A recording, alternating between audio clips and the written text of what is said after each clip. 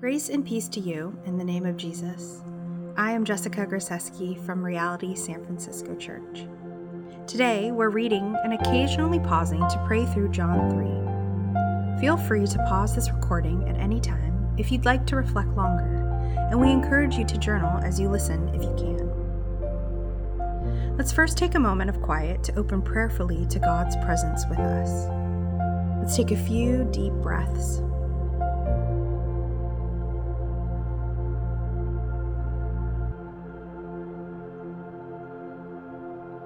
Be still and be quiet before God.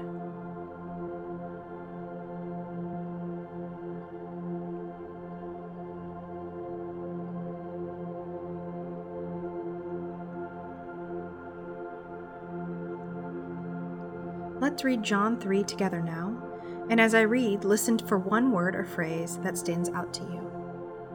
John 3. Now there was a Pharisee, a man named Nicodemus, who was a member of the Jewish ruling council. He came to Jesus at night and said, "Rabbi, we know that you are a teacher who has come from God, for no one could perform the signs you are doing if God were not with him." Jesus replied, "Very truly I tell you, no one can see the kingdom of God unless they are born again." "How can someone be born when they are old?" Nicodemus asked. "Surely they cannot enter a second time into their mother's womb to be born." Jesus answered, "Very truly I tell you, no one can enter the kingdom of God unless they are born of water and the Spirit. Flesh gives birth to flesh, but the Spirit gives birth to spirit. You should not be surprised at my saying, 'You must be born again.' The wind blows wherever it pleases. You hear its sound, but you cannot tell where it comes from or where it is going. So it is with everyone born of the Spirit." "How can this be?" Nicodemus asked. "You are Israel's teacher," said Jesus, "and do you not understand these things? Very truly I tell you, we speak of what we know, and we testify to what we have seen. But still you people do not accept our testimony. I have spoken to you of earthly things, and you do not believe. How then will you believe it if I speak of heavenly things? No one has ever gone into heaven except the one who came from heaven, the Son of Man. Just as Moses lifted up the snake in the wilderness, so the Son of Man must be lifted up, that everyone who believes may have eternal life in him. For God so loved the world that he gave his one and only Son, that whoever believes in him shall not perish, but have eternal life. For God did not send his Son into the world to condemn the world, but to save the world through him. Whoever believes in him is not condemned, but whoever does not believe stands condemned already because they have not believed in the name of God's one and only Son. This is the verdict. Light has come into the world, but people loved darkness instead of light because their deeds were evil. Everyone who does evil hates the light and will not come into the light, for the fear of their deeds will be exposed. But whoever lives by the truth comes into the light, so that it may be seen plainly that what they have done has been done in the sight of God." After this, Jesus and his disciples went out into the Judean countryside, where he spent some time with them and baptized.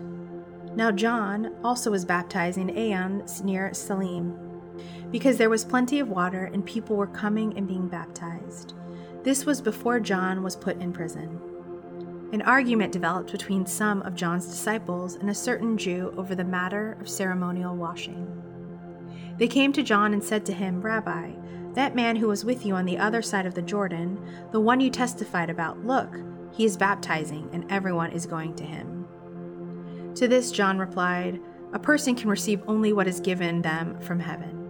You yourselves can testify that I said, 'I am not the Messiah, but I am sent ahead of him.' The bride belongs to the bridegroom. The friend who attends the bridegroom waits and listens for him, and is full of joy when he hears the bridegroom's voice. That joy is mine, and it is now complete. He must become greater, I must become less. The one who comes from above is above all. The one who is from the earth belongs to the earth and speaks as one from the earth. The one who comes from heaven is above all. He testifies to what he has seen and heard, but no one accepts his testimony. Whoever has accepted it has certified that God is truthful. For the one whom God has sent speaks the word of God, for God gives the Spirit without limit. The Father loves the Son and has placed everything in his hands. Whoever believes in the Son has eternal life, but whoever rejects the Son will not see life, for God's wrath remains of them.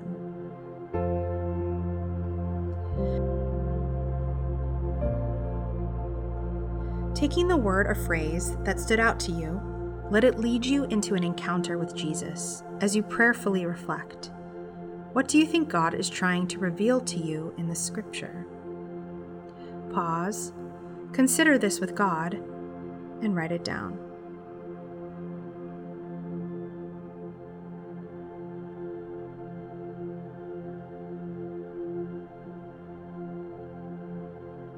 Now, turn your focus outward and see what applying the scripture to your life might look like. Consider prayerfully, what's one way the scripture might apply to your life today?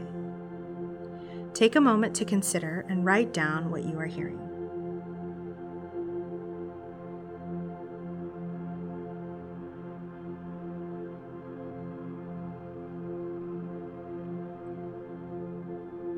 And lastly, take this final pause to devote yourselves to God, to seek His refreshment, and to commit yourself to following Him.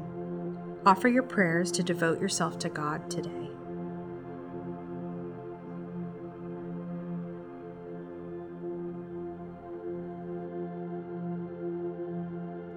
Thank you for joining me in today's bread reading.